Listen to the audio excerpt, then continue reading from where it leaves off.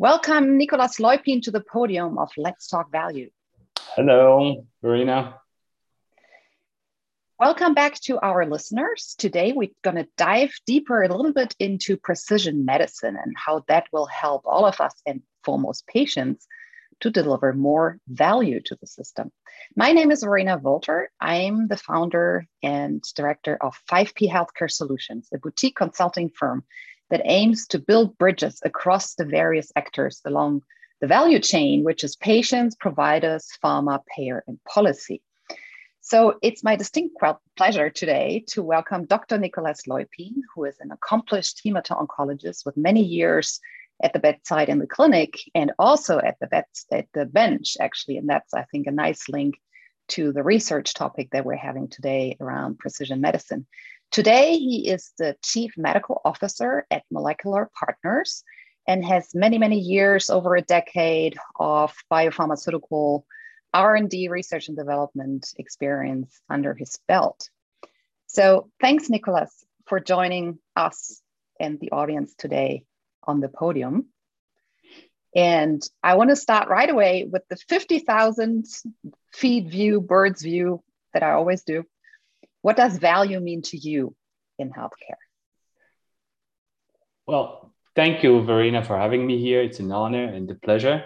And I'm thrilled to spend some time with you now here on that podcast. And I think it's a terrific idea to talk about that. So to your question, what is value to me? As a father of four, I know what value is. It's what you get for your money, right? For your dollars, for your Swiss franc in Zurich.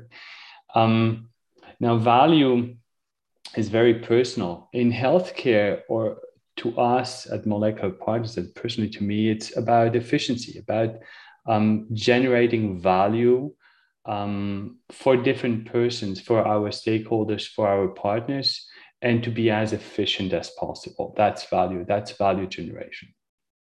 Yeah, and I think you and I have spoken quite a bit about what's the flip side of efficiencies. I mean, the easy one is inefficiency, but I think another word for inefficiencies and that we all suffer in healthcare and why it's largely broken is the word waste.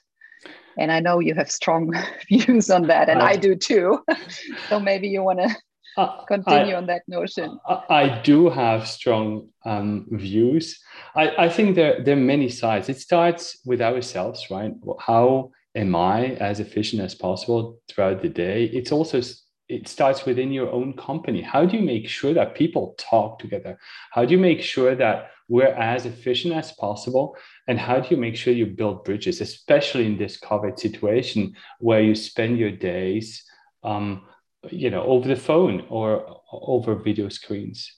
And then it's about how do you design your trials? How do you make sure that you are as efficient as possible? So in other words, as fast as possible, as clear as possible with your clinical trials, which is a part of clinical research.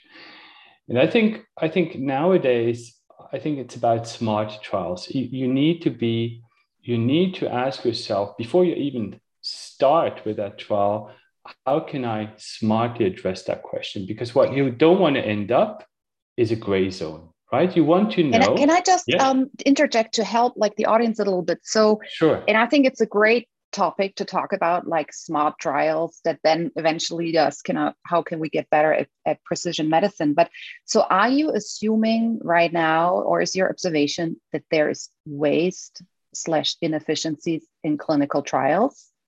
And what can you describe what that is? What is an observation where you think it could be more efficient for a trial? I think we could do better. I think there are a number of trials, a number of clinical studies that could be designed in a better way. Mm-hmm. First of all, how many trials do we contemplate that don't come up with a clear answer? Like, did that molecule really help, or it didn't help the patient? And one of the things you always observe at the end of the trial is, well, maybe it was not the right question because we didn't ask the patients themselves or the care providers. Mm-hmm. You come up with a result that has no impact and doesn't help anyone. Or even more important, doesn't really address the need that you had, or does not help to what we call filing a drug. When you have to submit a drug to the FDA, for instance, you don't get to that point because the regulatory authorities, rightly so, tell you, well, that's fine. It's an interesting trial, but it does not address our question. This is such a fantastic summary of the 5 Ps. Eventually, what you just described is like, the study didn't ask the right question to the right unmet need, not to the patient, not to the providers, and not to the policymaker, in this case, the regulator. And unfortunately, it happens all the time. I mean, there's many examples where this works beautifully and new medicines get to patients eventually. So what are your thoughts? I mean, that's one of the definitions I've heard around value-based healthcare. It's like, getting the right treatment to the right patient at the right time. That some people define this as value-based healthcare. And I think this is the nice link to, so how can you and your peers ask the right questions and do smart clinical trials? What's your secret sauce? I'm not sure it's a secret sauce, but the COVID crisis was, to us and many others, transformational, because something was lacking, and that was trust. Trust that you all work for the same goal, that you all want to achieve the same thing, namely better medicines for patients. And that at the end of the day, it should help the patient, nothing else. So the patient is in the center of our interest. And with the COVID crisis, all of a sudden you had payers and policymakers, asking us, well, do you guys have any idea? Do you have any molecule that we could help you to develop? And that's a completely different way to work together. So far it was transactional. So far it was like, you would try to connect with them and ask, well, could we submit that drug? Would that help? Because we think it would help. And during the COVID crisis, it was completely different. That actually helped us to develop a molecule, from the bench, from the first email to first inpatient within 8 months. So a process that usually takes several years, it took us 8 months. In other words, and that's why I would really like to push ourselves to accept this as a new standard. It is possible. It is really feasible. And I think it could be acceptable to many of us to just say, well, let's rethink the whole game. So I think this is really a great example. And you guys obviously have been one of the leaders developing on a fast track new medicines for patients in the COVID crisis. And as you said, in a close crosstalk between regulators and pharma and patients and doctors, just as it should be a blueprint for the future for anything we do. So if we dive a little bit, maybe a level deeper around designing clinical trials, because I know that's really your expertise. So where's your mind at right now as you try to take lessons learned from the COVID ways of working together and how to design smarter trials? What are your ideas right now going into the future and what you want to take along from that experience? And thanks for asking that question. I think there are a number of things that we need to take on as a learning and as I was saying before, accept as new standards. First of all, we need engaged patients, meaning also we need to ask them, what is okay for you? What do you need? Which would be the first question. And then what is acceptable to you as a clinical trial? We just had this discussion last week, literally, where we had a new molecule and some of the scientists were like, well, we could ask the patient to come several times a day to the hospital because we need to measure this and this and this. And then, of course, we had people saying, well, that's not going to happen. And we had, fortunately, a patient coming in and say, well, for me, that would mean that and that.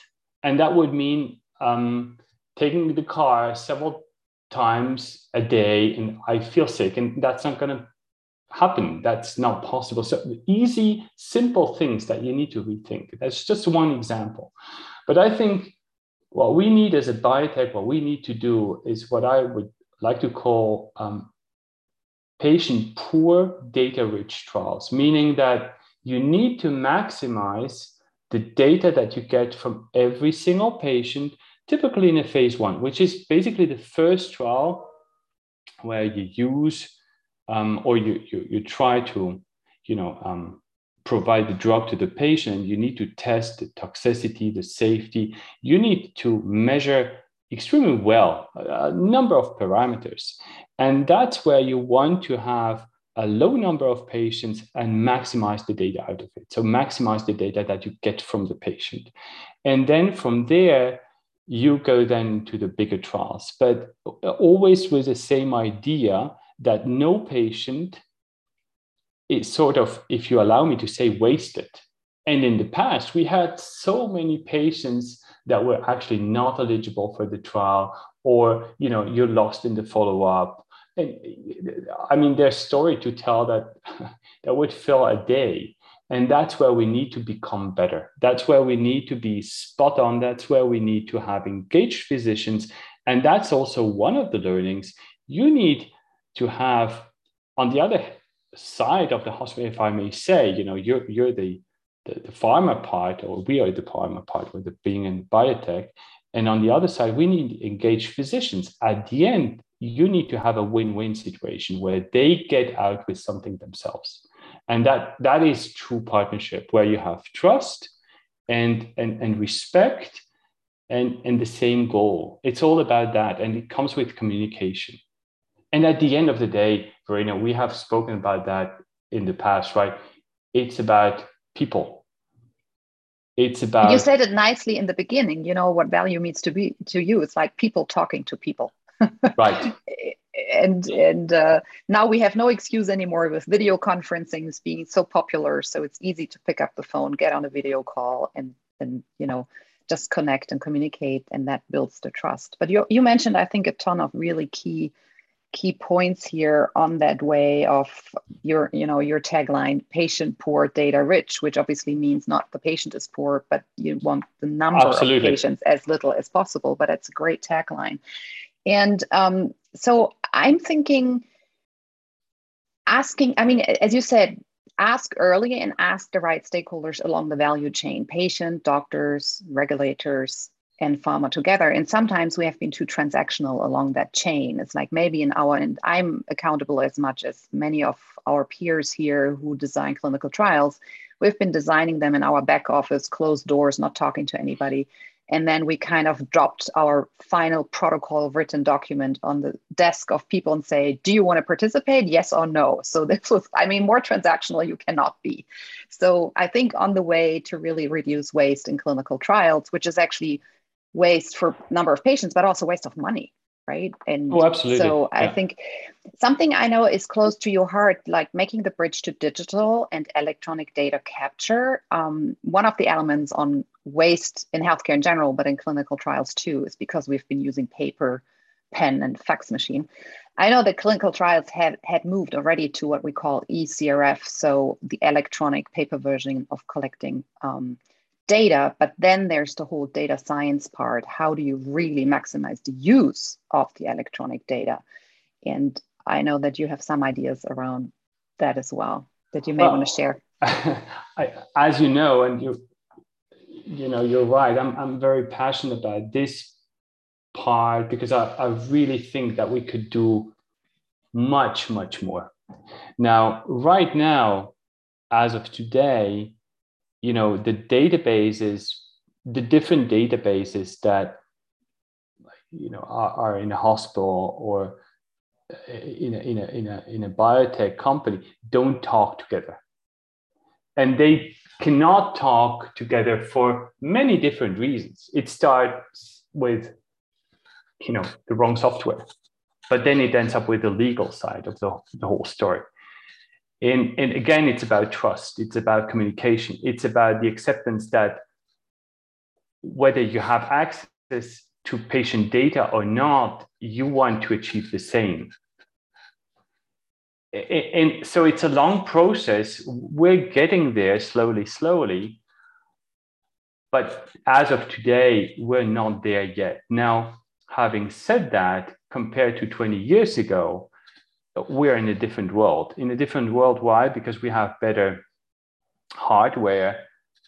We have also access to existing databases. And based on that, based on what has been, and the good part is you can analyze a zillion of different data points to help you design a smarter trial. So out of the experience that is out there, out of all these genetic and protein data that are out there, you're able to ask, or at least try to ask a better question, and to actually dispense the medicine when it's needed, to give the molecule to the patient when he or she needs it. And that's really a very important point. You only treat when it's needed. Thanks for reminding us those two examples of silos. So you have a patient. So let's take Mrs. Smith, who is treated in hospital around the corner in Oshkosh. And so there's data about her clinical studies, her lab tests, her radiology tests in that hospital. And then she gets into a clinical trial with you, maybe. And then you need to also do the same lab tests, and you need to do again an x-ray of her chest. So you will repeat all of this and then collect that data in a different database. And I think this is when people ask me, but Verena, what do you mean with silos in healthcare? Here's a great example. So for Mrs. Smith, her data sit in duplicate in hospital in Oshkosh, and then in your company within the clinical trial. So that it's raising cost, it's increasing risk because the patient gets twice the x-rays, gets twice a lab test, and maybe, has some bleeding when the blood draw is done, who knows? So the risk is increasing. Yeah, absolutely. And it gets worse because if Mrs. Smith then participates in another trial, it's even triplicated, right? Triplicate, exactly. So I think that kills me. That is something that I personally I cannot accept. Yeah. And I think this is why we're talking, and this is why we're doing this podcast series. Like, what can we do about it? And I think the two themes you've been mentioning, I think are a red thread in this series. So one is what the jargon says, interoperability or lack thereof. So you said it, the software doesn't talk between company X and hospital Y. And the second thing is you call legal and data privacy. And often that's what people right away say, well, it can't be done because there's data privacy issues. And I recommend to the listeners to go back in the early series of or volumes of this podcast. I spoke with a lawyer and a general counsel, and we had that conversation. And it's the same thing that you said earlier, how to collaboratively design trials with all actors at the table. Here's the same. So you can sit and say, okay, let's take the legal advisor of the hospital, the legal advisor of the company, and maybe a patient representative, and then take the software engineers at the same meeting. Because usually that's what people do sequentially. Oh, let's talk to lawyer X and then to the next lawyer the next day. So that there's no common communication to what you said earlier. People need to talk at the same time about the same topic. And it actually can be done. You can co-create the solution for the future. It's not going to be done overnight. But I think the idea to say, oh no, can't be done because of legal, it can't be done because our software program doesn't work. We have to move on and say, okay, now who can we call up to join a meeting? No, absolutely. And as you said, don't forget the IT guy, because at the end of the day, most of the time it's very simple. It's very easy to resolve. And nobody had the idea because nobody has this understanding of IT systems. And many times, if you invite the right person to the table, you get the solution. Maybe it's also the courage, because what you just said, don't forget the IT guy. Sometimes we think, oh, we need to tackle this data privacy issue, and we have a great lawyer in mind that we want to talk about the topic with. But let's be, or maybe it's not courage, maybe it's creativity. Let's be creative enough and invite, quote unquote, the IT guy to that meeting. Why not? Absolutely. Yeah, absolutely. So I'm already looking at the time. Time always flies on these podiums. I don't know why. But I think we covered a lot of ground, and I really liked your opening statement about what's value. It's like talk to people. It seems to be the red thread here this morning. But anything you want to leave our listeners with before we close? Well, overall, I think I'm quite optimistic because, as I said, we can do it. I mean, we just showed for the last 2 years that it is possible. And interestingly enough, with a new program we're working on, we took exactly the same approach, namely, very early on, trying to invite people around the table saying, well, we have this and this idea. What do you think about it? And it was amazing how much they engaged from the get-go. And so, it's all about trust. It's all about people. And we just need to talk. Thank you very much, Nicolas Leupin. And to the audience and listeners, if you enjoy this series, please like us on social media where you see it. And I guess you can reach out to Nicolas Leupin if you want to hear more from his experience and his thoughts and continue the dialogue. Bye-bye. Thank you very much.